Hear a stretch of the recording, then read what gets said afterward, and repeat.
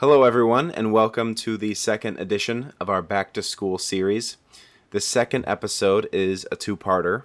For the first half hour or so, you'll hear our interview with Alan Charles Kors, professor of history at the University of Pennsylvania and co-founder of the Foundation for Individual Rights in Education. Then, for the final 20 minutes of this episode, you'll hear our conversation with Louis Menand, professor of English at Harvard and contributing writer at The New Yorker. I ask Louis about his book, The Marketplace of Ideas, in which he examines and critiques American higher education. You're listening to a podcast brought to you by the Hauenstein Center at Grand Valley State University. I'm Joseph Hogan, and this is Common Ground.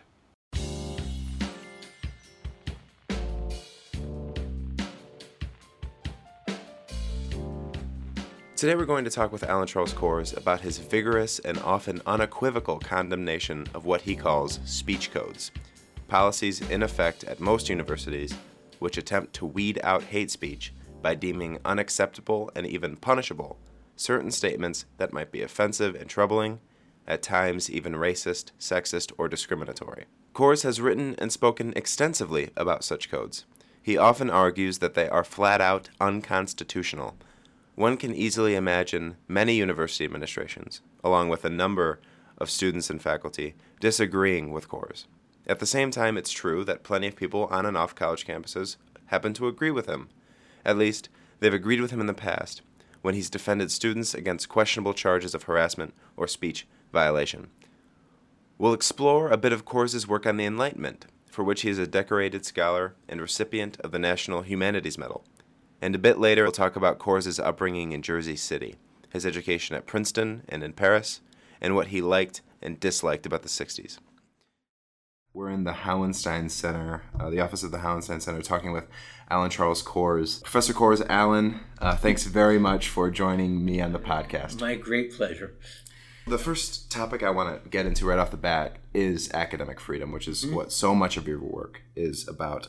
Speech codes are in place at a number of American universities, perhaps even the majority of universities. They were created with the aim in mind, I think, or many people would argue, of making sure that all students, especially those from marginalized communities, can live and learn on campus without fear of hate speech or prejudice or bias. Why is it your view that these codes are not beneficial but rather harmful to students? When universities wonderfully ended their policies of discriminatory admissions and opened universities to women, to, as you say, marginalized groups, African American students, they were following the laws generally known as civil rights legislation and the various titles of civil rights legislation. And the thinking at its best, the best intentioned thinking, was perfectly rational. It said, what good would it be to admit people if you then put them in an environment that made it impossible for them to work, to study?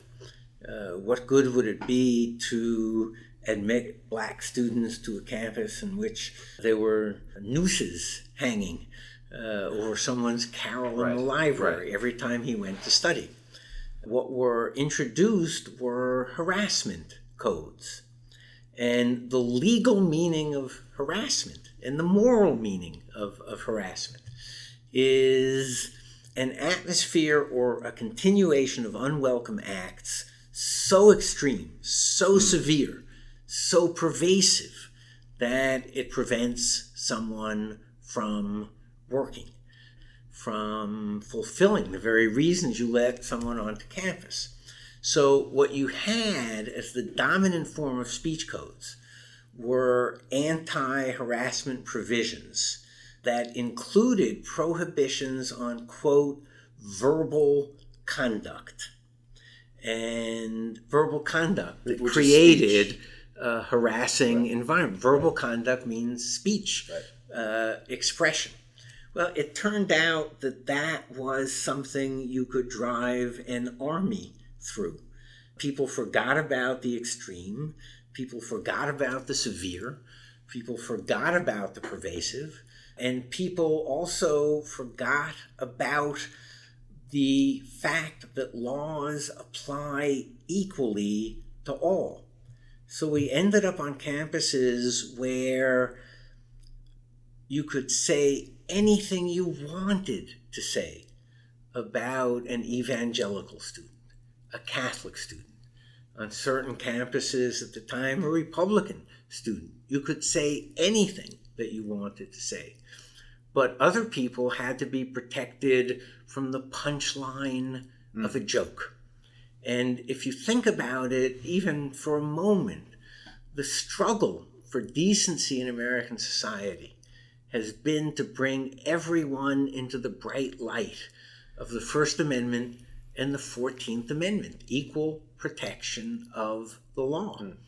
And to say to people that you are too weak to live with freedom is to patronize in the most racist and misogynistic way. My first day on campus as an undergraduate, got into a discussion with religion, was told I was going to spend the rest of eternity in hell.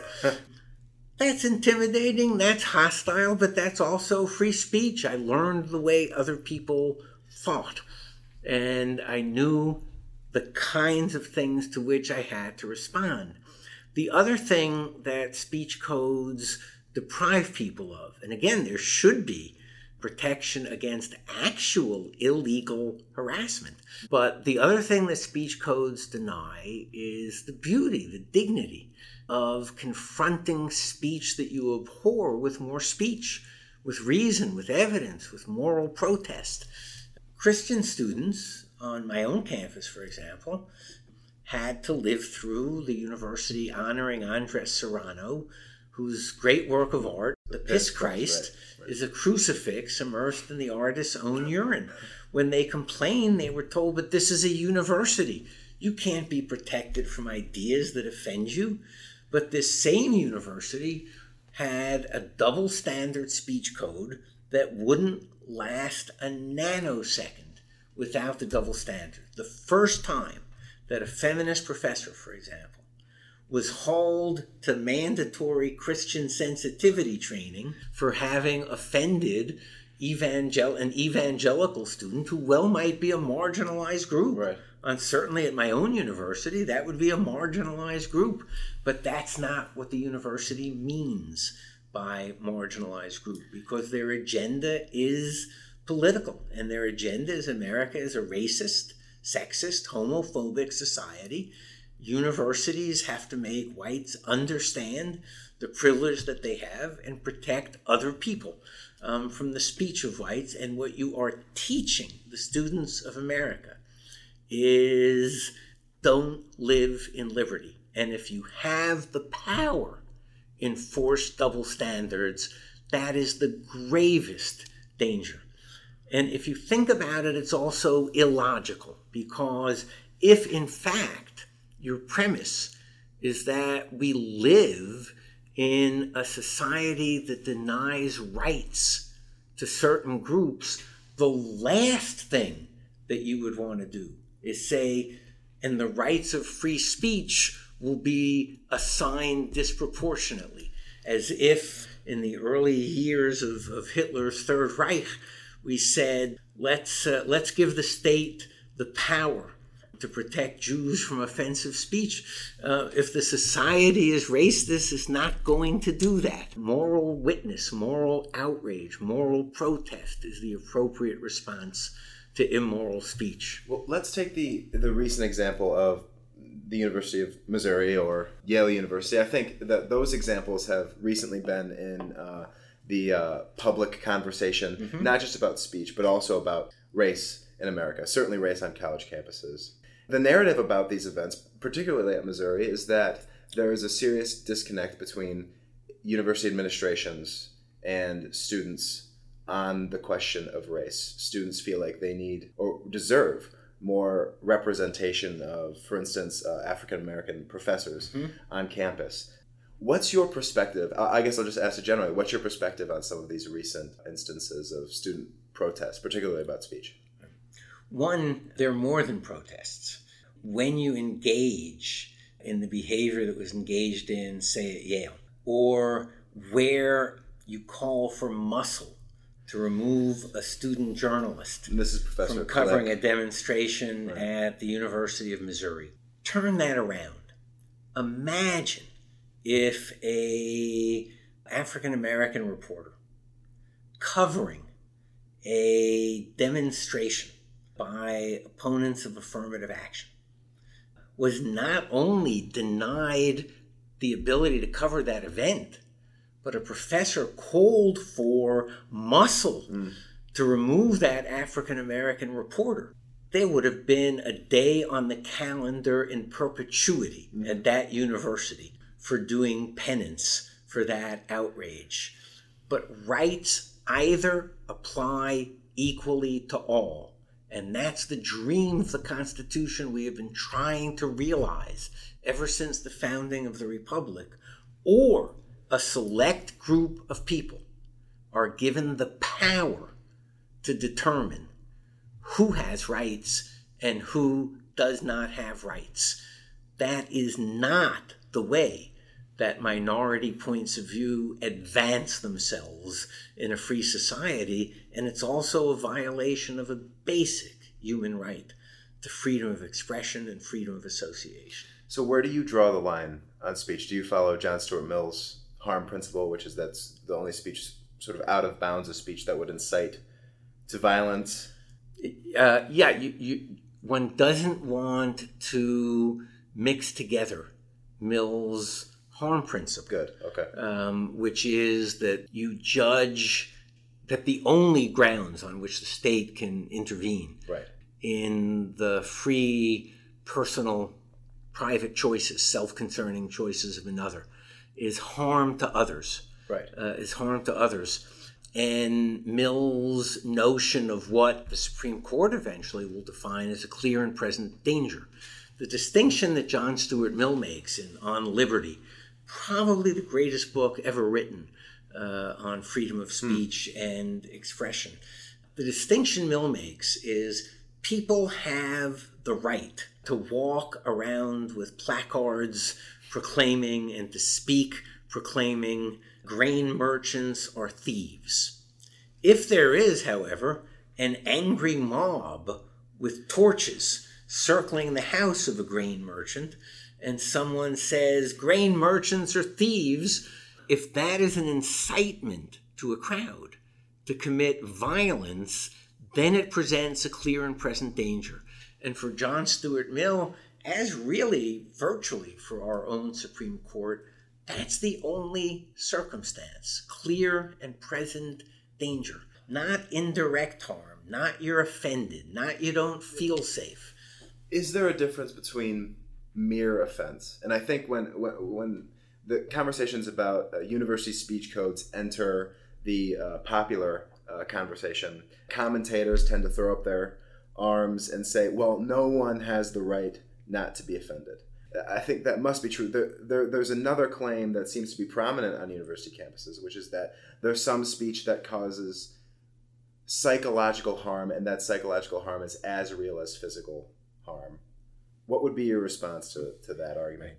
No one who tells any group of people that they are too weak to live with freedom, with the Bill of Rights, with the 14th Amendment, is their friend. If you are told you are too weak to live with freedom, you've been infantilized and marginalized in the most racist or misogynistic way. And it is true that people do not have a right not to be offended.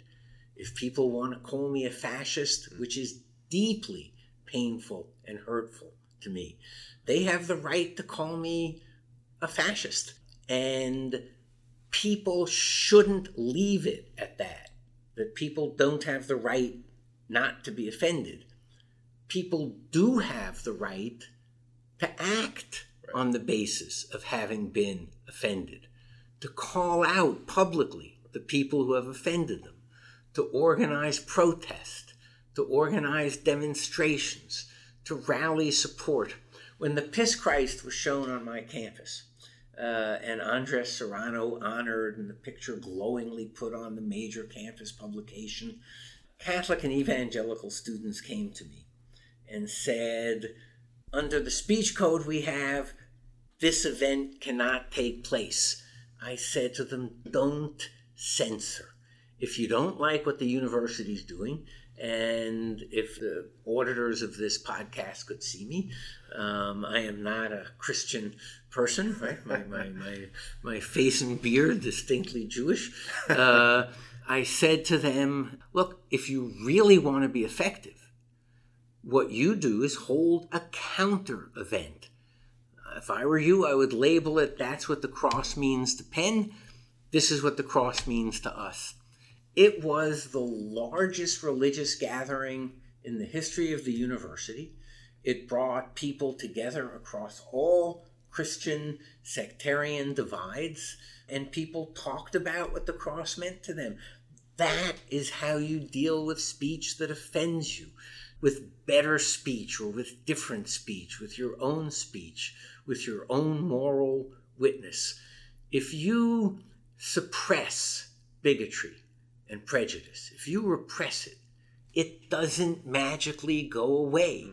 It just goes deeper into people's souls, and we never have the chance to know how other people think and how we need to respond to them.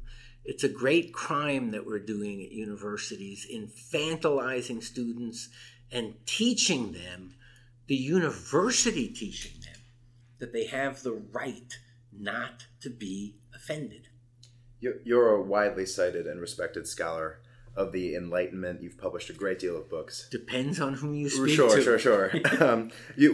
At any rate, you've published a great deal of books, usually from the presses of Oxford or Cambridge or Princeton. Do you see a link between your scholarship on figures such as Voltaire and your advocacy for free speech rights on campuses?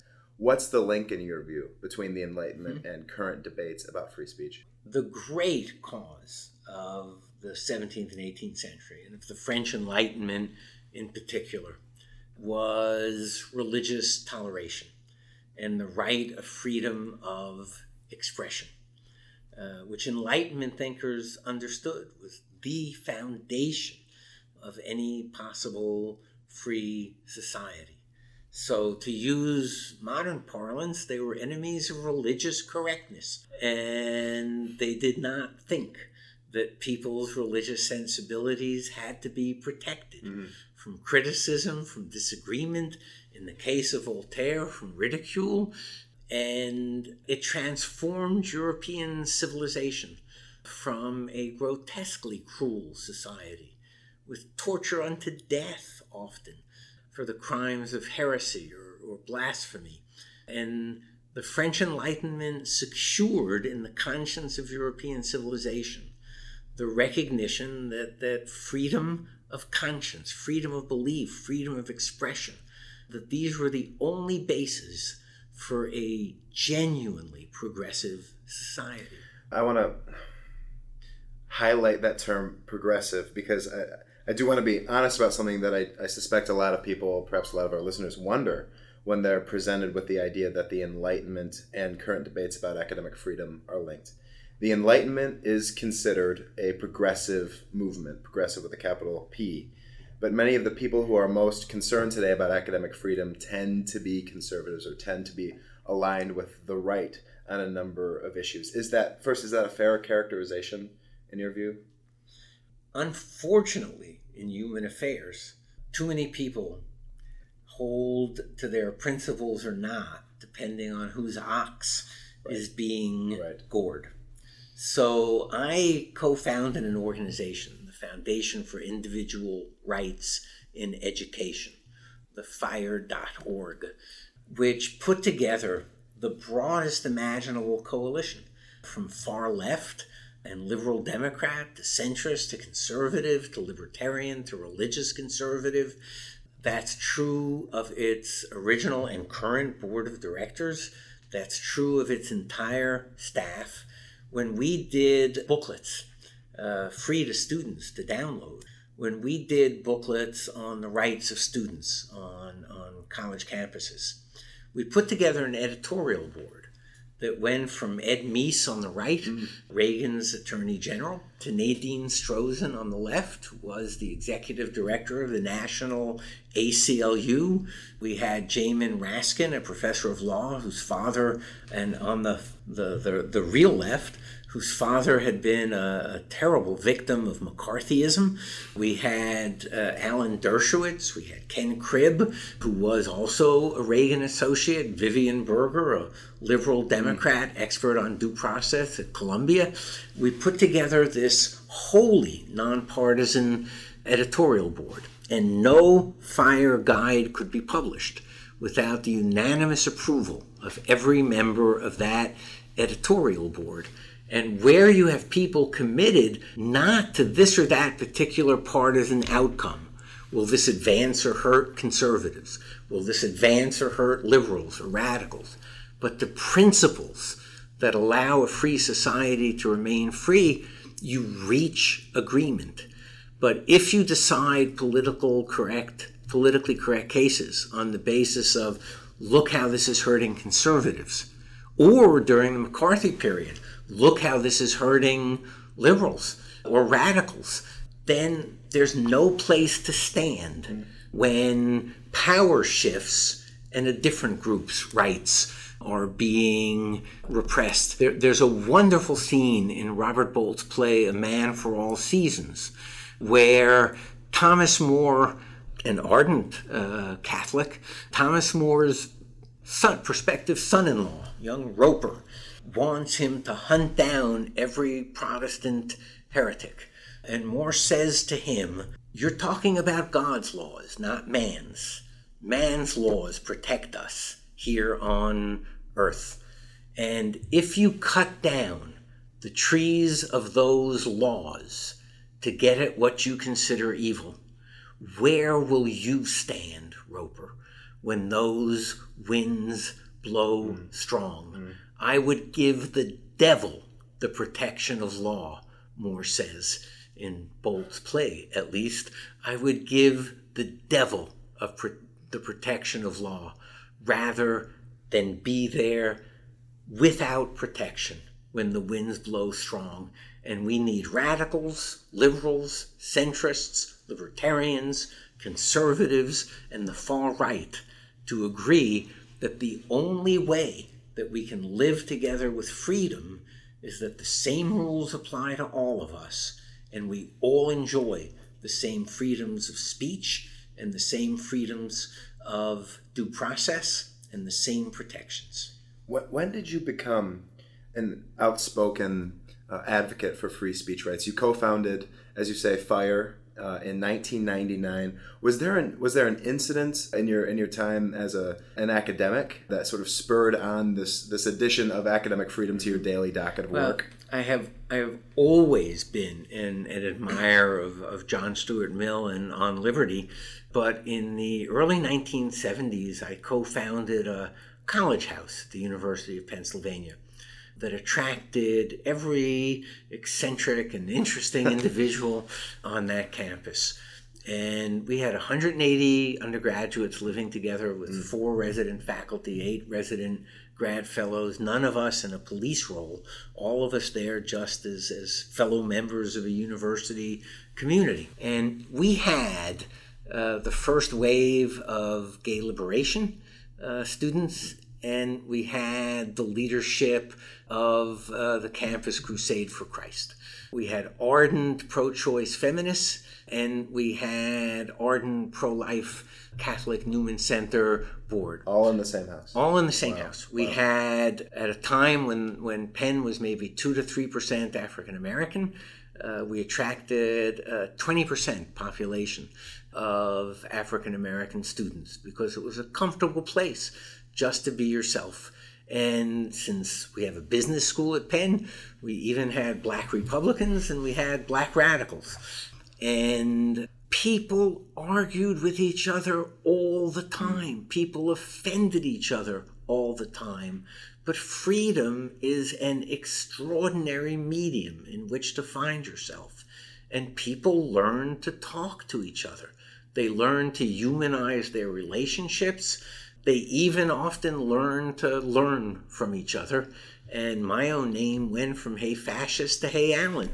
And that experience, when the speech codes came, and when ever more segregated racial programs came to Penn, that experience burned with a certain fire, no pun intended, in my marrow. And I thought, no, don't take away freedom. Don't take away the ability to learn. It's a violation of rights, but it also worsens, not betters, human relationships on a campus.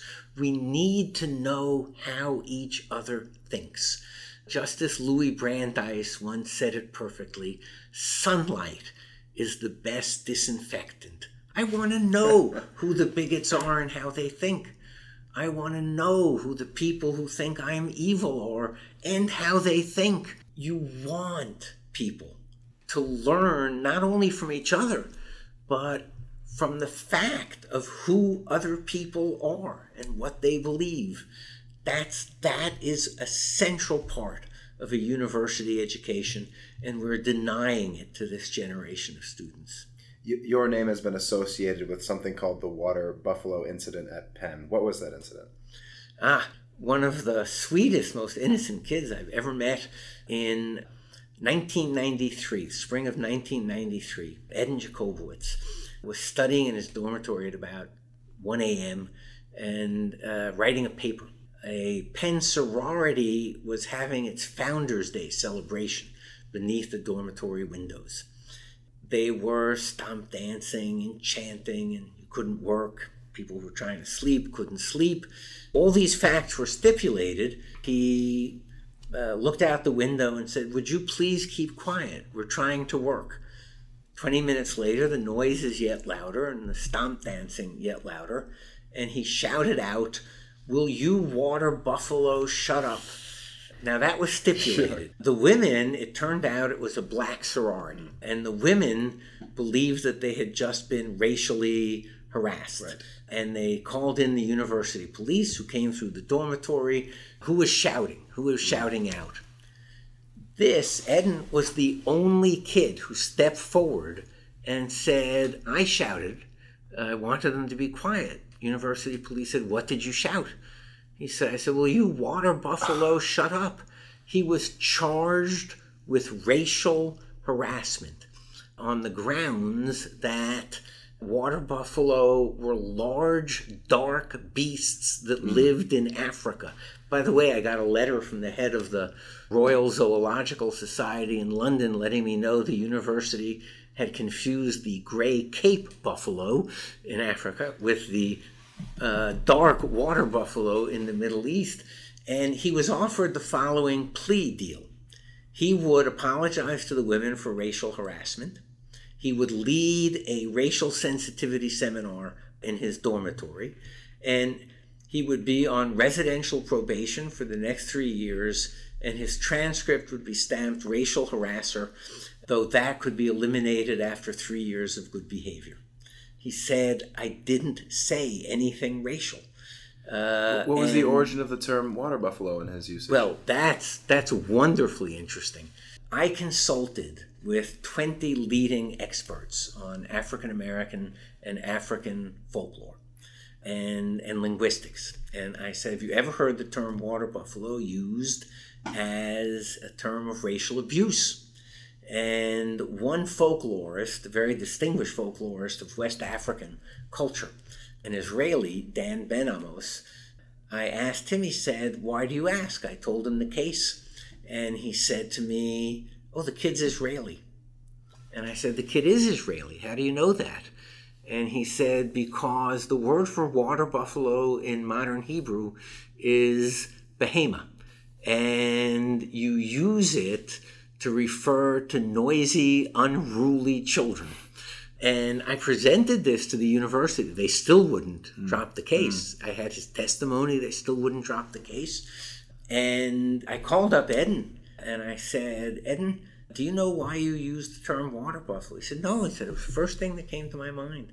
They were making so much noise." And I said, "What comes to your mind if I say behema?" And he said, "Oh my goodness, My rabbi called me that all the time. My parents called me that all the time. My teachers called me that all the time. Well, I took the case public after 6 weeks of pleading with the university to drop the case.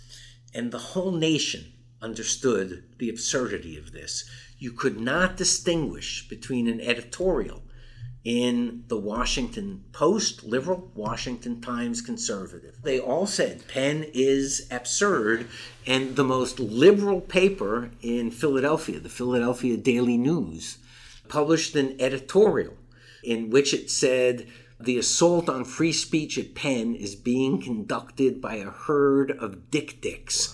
Wow. Another African animal. Wow. As I pointed out, dik-diks would have had you brought up on charges not only of racial harassment, but of sexual harassment as well. And there was a show, Crossfire, that involved a liberal and a conservative who would always disagree. Right. This was the only show in the history of Crossfire in which the two hosts came back and agreed that what was happening at universities was disgraceful. Universities seem to have their own political cultures, their own sort of in-house ways of dealing with political issues or issues of power on campuses. What has it been like at FIRE? And you were there for quite some time. You did pro bono work there. Yeah, I was pro bono, the head of FIRE, for 6 years. What was it like at FIRE when you were there and then you handed it off to Greg Lukianoff and his staff, bringing the public eye onto largely private university matters of political nature such as these? The great vulnerability of universities is that they cannot defend in public what they say privately to me and what they say privately to themselves. Now, that's a real vulnerability if you can't defend in public what you do privately. So FIRE won virtually all of its cases, and in terms of speech codes at public universities, FIRE has never lost a case. It has won every single case it has brought forward. But you feel as if you are King Canute standing at the water's edge telling the tides not to come in. Mark Twain, who wouldn't last a moment at a university with speech codes, nor would Richard Pryor, but Mark Twain wouldn't make it through a freshman year at any university that had a bias incident reporting system. Mark Twain offended everyone. But it's a tide that always comes in. Mark Twain once said that the only urge stronger than the sexual urge in human beings was the urge to censor from one's own point of view. Universities, I fear, are an example of the truth of that. What was your childhood like, Alan, if I can ask? I grew up in pre-gentrified Jersey City, New Jersey. I went to a high school that sent 3% to college. Most of those went to the local state teachers college. I was groomed from the moment I got there because someone had established a scholarship from Dickinson High School, Jersey City, to Princeton University, which they rarely got to use. So when people thought this kid might make it, I was groomed. So I went from this wonderful blue-collar high school in Jersey City to Princeton University. I loathed the atmosphere at the Princeton I encountered in the early 1960s. Why is that? My classmates truly were racist. Their attitudes toward women were despicable. Their attitude toward gays was violently despicable. And here they were, the creme de la creme of private schools and Southern education. I much preferred, immeasurably preferred, the kids I had gone to high school with at Dickinson High School. And I hated the eating club system at Princeton. Right.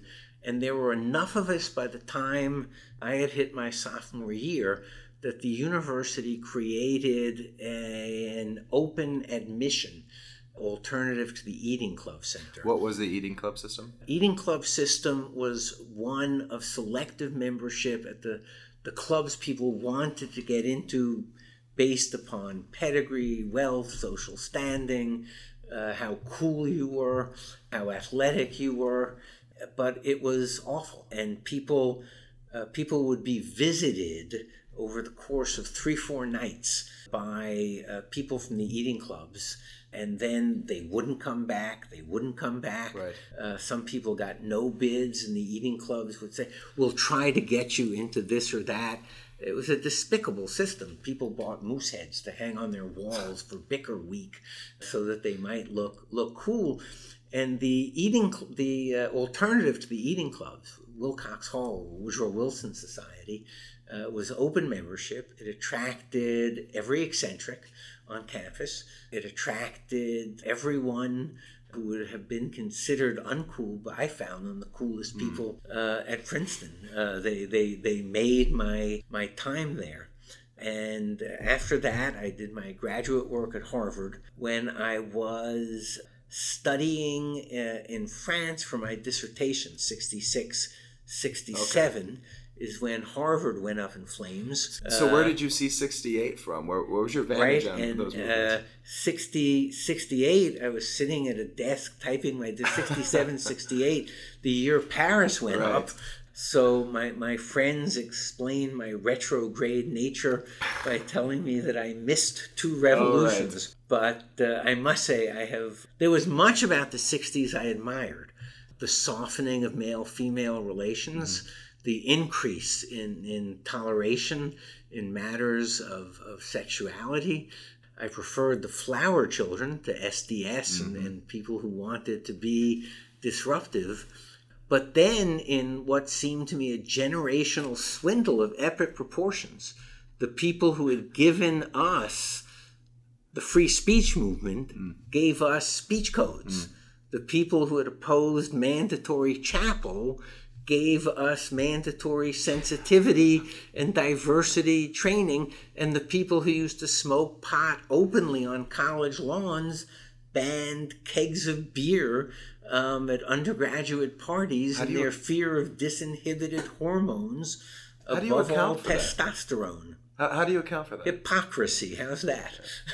What are the differences? Well, I mean, the real answer, the more serious answer to your question is they said that what they wanted was freedom of speech, freedom of association, the right to define themselves by their own lights, and they did want those things for themselves. But when college students did not look up to them as gurus and as moral leaders, it turned out that they only wanted it for their own political agenda. Why do you say that students didn't look up to them in the 80s or the 90s? Well, there were 2 slaps in the face they had to endure. One, the movement from acid rock to disco, which struck them as an appalling turn of culture. And 2, and I think you can date coercive political correctness from this, in 1984, a majority of college students voted for Ronald Reagan. And suddenly the generation of the 60s thought, oh my God, someone has to save these children from themselves and from the America that's produced them. Other than Vietnam, what are the differences between student unrest in the late 60s to student unrest today on college campuses? Oh, I think that there is no equivalent today, cross my fingers, of the willingness to use violence that existed in the 60s. If you look at Cornell, 1968, it was occupied by black students calling for more affirmative action, calling for changes in curriculum, who were armed. They were armed students. There's this iconic picture of them walking out of the hall they occupied in victory, rifles raised in the air. Their leader was Tom Jones, who went on to be chief financial officer of TIAA-CREF, one of the largest family of investment funds in the country. Interviewed by the Wall Street Journal when he became the head of TIAA-CREF, he said, well, we were trying to work for more democracy, we made mistakes, and I'm now a critic of affirmative action. But meanwhile, Tom Jones and his allies commandeered the student radio station. And they said of professors who did not agree with their demands and who did not agree with their methods, they said Alan Bloom should die like a dog in the street. Walter Burns should die like a dog in the street. And Bloom was the closing of the American Mind. Closing of the American Mind. He left. Walter Burns left.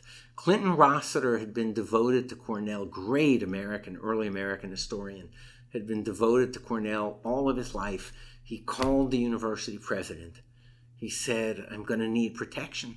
They're calling for me to be shot in the streets. And he was basically told, you made your bed, now lie in it. He committed suicide.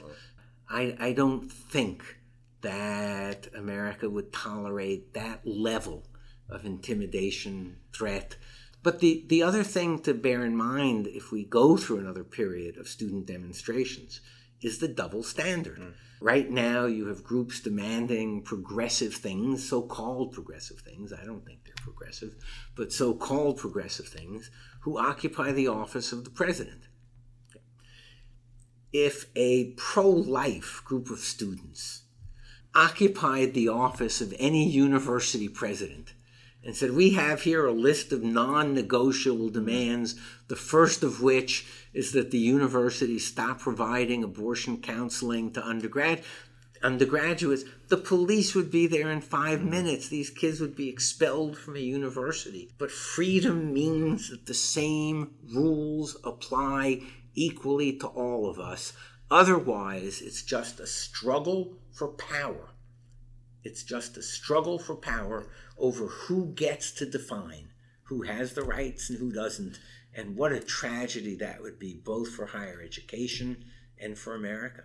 Do you think that administrations in many ways share some of the views of students? It seems to me that one of the major moves in the 60s was a call for the ending of in loco parentis, that administrations are here which as they parents. Now have restored with a vengeance. Why do you suppose that is? Same thing, that they wanted to be treated as full young adults, as full adults.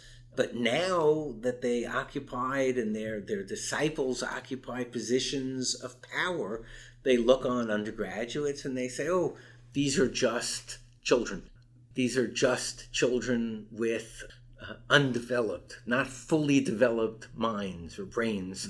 In the 1960s, there was an anthem of the free speech movement that students sang. It was Phil Oakes's I'm Gonna Say It Now. And the chorus was this: oh, you'd like to be my father and you'd like to be my dad and give me kisses when I'm good and hug me when I'm bad. But since I've left my parents, I've forgotten how to bow. So when I've got something to say, sir, I'm going to say it now. The same individuals who thrilled to Phil Oakes's I'm going to say it now have imposed speech codes upon students in our universities. As I say, it is a generational swindle of truly epic proportions. I don't know, let that be the last word. Thanks very much for joining us on this podcast. Thank you. It's been a privilege. That was Alan Charles Kors. If you're interested in Alan's work, check out his faculty webpage at Penn. With that, we'll move on to Louis Menand. Dr. Menand, or Luke, as he's called, is Ann T. and Robert M. Bass Professor of English at Harvard. He's also a contributing writer at The New Yorker, and since the late 80s, has served as an editor at other magazines such as The New Republic and The New York Review of Books. In 2001, he published a book about 19th century American philosophy titled The Metaphysical Club that won the Pulitzer Prize for History. Luke's most recent book, The Marketplace of Ideas, takes up questions about higher education that have been bouncing around the heads of most people who work or study at universities and colleges across the nation. Why, for one, is it so hard to institute a general education curriculum? Why did the humanities undergo a crisis? Why has interdisciplinarity become a magic word? And why do professors all tend to have the same politics? Professor Menand generously shed some light on a few of these matters, Not only that, he put up with my somewhat stilted questioning and the beads of sweat on my brow. This was, as you might be able to tell, my first ever interview.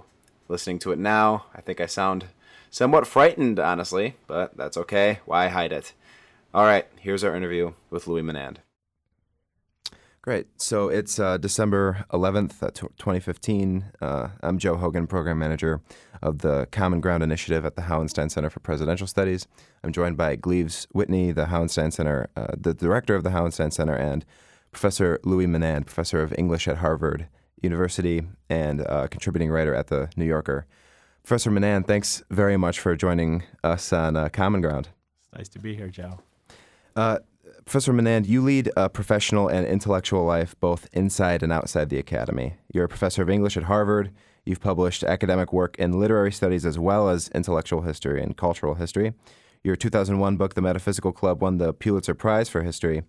But you are also a contributing writer at The New Yorker and have served as editor of a number of magazines, including the New York Review of Books, The New Yorker, and The New Republic. How have you achieved this unique harmony of what many people would see as two kinds of intellectual and professional life? It was purely by accident. When I started out, after I left college, I wanted to be a writer, and I wanted to be a writer for general audience readers, that is, a magazine writer. But I decided to go to graduate school in English. I didn't really imagine that I would have an academic career. This was in New York City. But I got excited by teaching. I got interested in the academic side of literary study. I got a terrific job, so I stayed in the profession. And it's fortunate for me that the kind of writing that I do for magazines and the kind of writing I do in my books is writing that academics find interesting. So I've been able to have that career that you described. But it's not a case of trying to do two different things at the same time. It's really the case of just doing the one thing that I do, which is to write, and having it work out in both worlds. Your 2010 book, The Marketplace of Ideas, advances a critique of American higher education that I would say could only be offered by someone who is both an insider and outsider in the academy. What is generally your critique of American higher education? What needs to change about it? Well, the book is a critique only in the sense that it's an attempt to look at the reasons why certain kinds of reforms that most people would like to see in higher education, for example, more interdisciplinarity. Another example would be better general education courses for undergraduates, courses that they take outside of their majors, that those reforms are actually very hard to bring about. And so it's a look at the history of higher education to see how the system evolved in a way that makes it inflexible for certain kinds of reforms to take place. It's not a criticism of academics or a criticism of the idea of higher education in universities, of course I'm totally supportive of. It's just an effort to try to understand why certain things we all really want to do, or most of us want to do, are difficult to do. You critique, or you rather take a critical view of doctoral education in particular. Could you talk a bit about that and what you think needs to change about doctoral education, particularly in the humanities?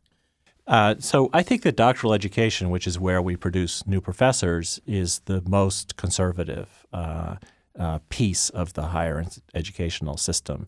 It has been roughly the same for over 100 years, and it consists, as everybody knows, of making someone into a specialist in an academic discipline, having them produce a dissertation which will become a monograph within that specialty, developing a network of peers who are also experts in that one subspecialty or specialty within a field, and then rewarding that person for his or her success in producing scholarship that appeals to that relatively small group of people who understand the subject as well as he or she does.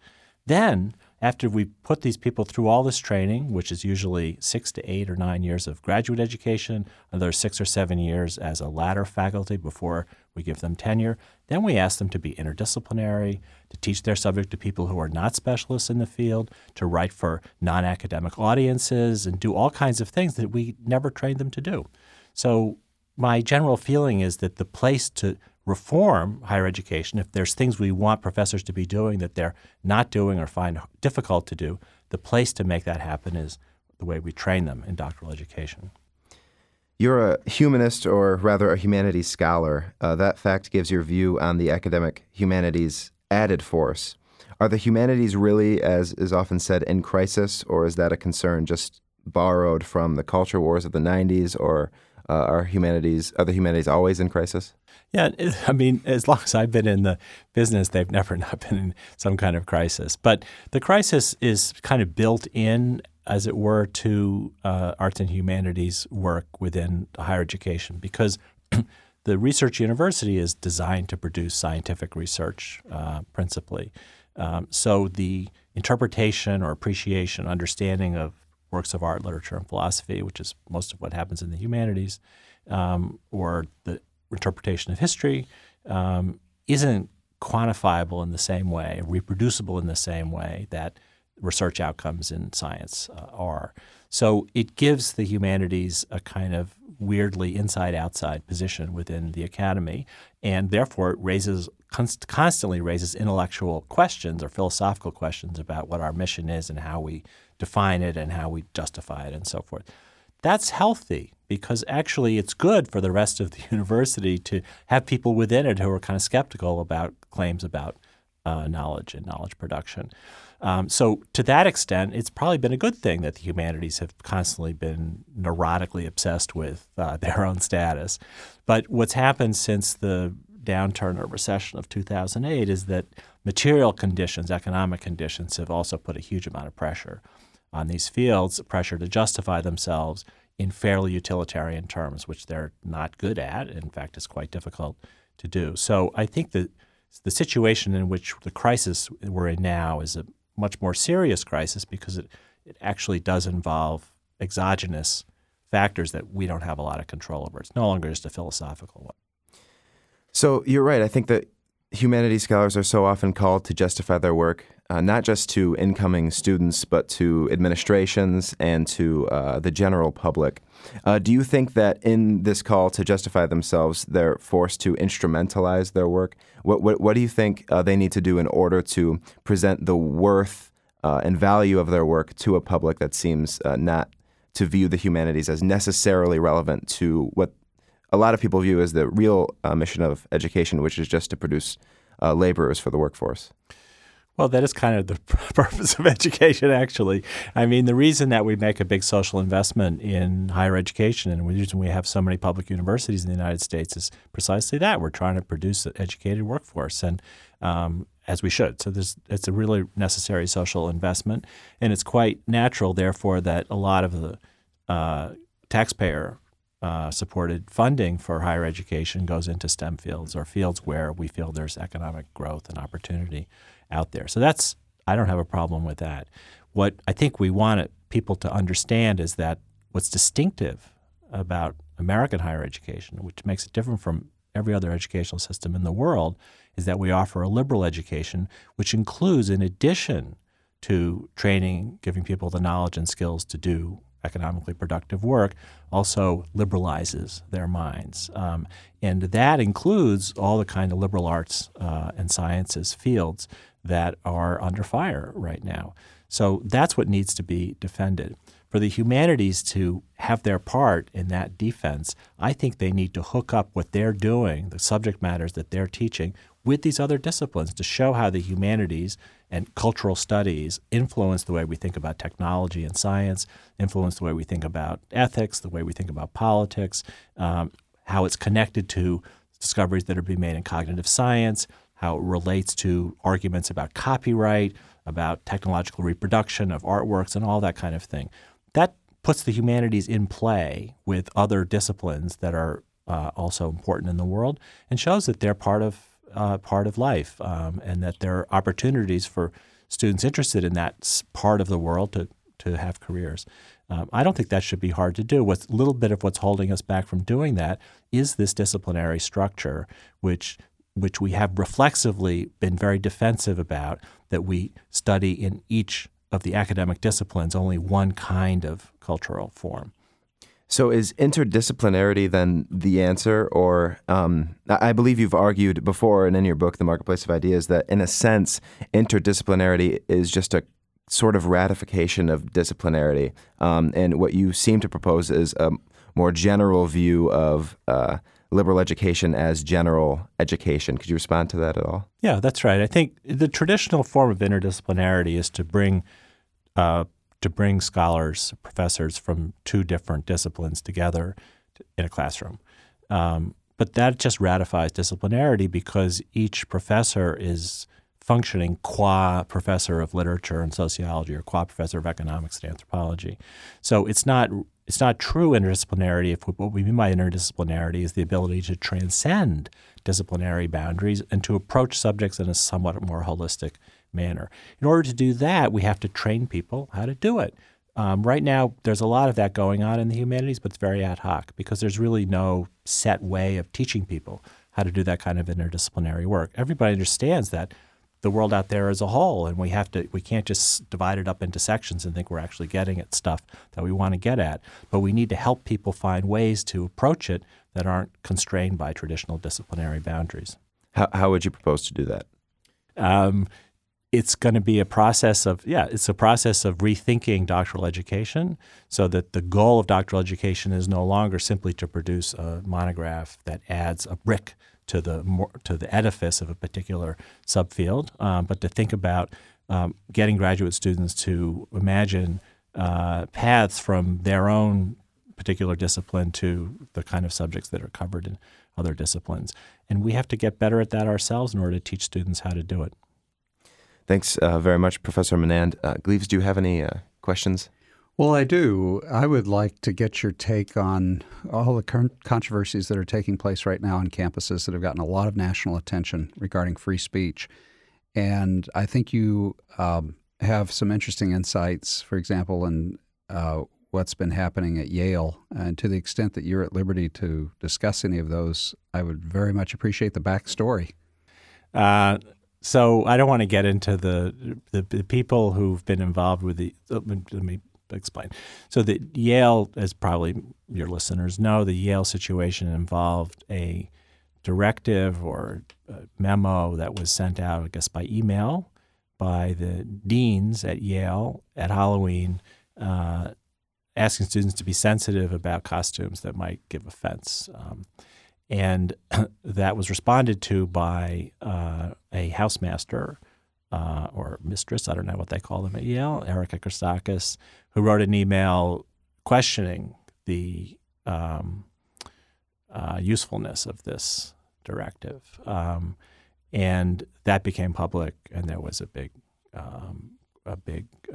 blew up at Yale. And there was a confrontation between one of the students and her husband, Nicholas Christakis.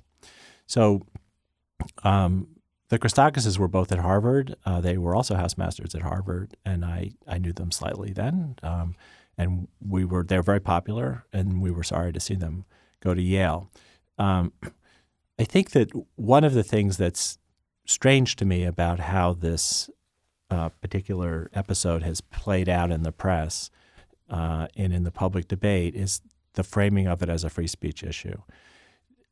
Yale never said that it would sanction any student who wore a costume that was deemed offensive or inappropriate. It was simply a suggestion that students think about the costume and the effect that it might have on students who saw themselves reflected as a stereotype in that costume. That seems to me completely appropriate. It's not a violation of someone's free speech to suggest that they think about the effect of what they're going to express. And interestingly, Erica Christakis' email also did not complain on free speech grounds. She actually proposed a kind of developmental psychological basis for allowing students to do things that might be transgressive or offensive as part of growing up. So she didn't claim for First Amendment grounds for objecting to the dean's email. So it's a little peculiar that it's gotten blown into an argument about free speech. I think part of the reason that it did that is because, and also when the student yelled at Nicholas Christakis in this kind of famous viral video, it's not a violation of someone's free speech to say "f you." It just isn't. I mean, you can say that. So she was maybe inappropriate, or maybe that was an unpleasant exchange, but there was nothing having to do with free speech in that. But I think that I think you may have suggested this, Cleves, that part of the reason that it's been framed that way is because it recalls earlier debates in the 80s and 90s about hate speech. And the hate speech thing did involve academic freedom and free speech because there was an attempt, or there was a suggestion about imposing a speech code, so-called, in which students, in fact, would be dragged before various kinds of disciplinary bodies if they use certain words and so forth. That's not what's going on right now, as I understand it, certainly not at Yale. So I think we should hold back a little bit on making this into a constitutional matter until there's actual evidence that somebody is being sanctioned for what they're saying, and to try to see it for what it is, which is the difficulty of operating in a residential higher education institution like Yale, and a space that is both intellectual and social. That's very hard to do. And I think the student who certainly said inappropriate things, and Nicholas Christakis was not wrong in saying that a house or college is a social space. A classroom is an intellectual space, and you have to be able to understand there's a difference between those things.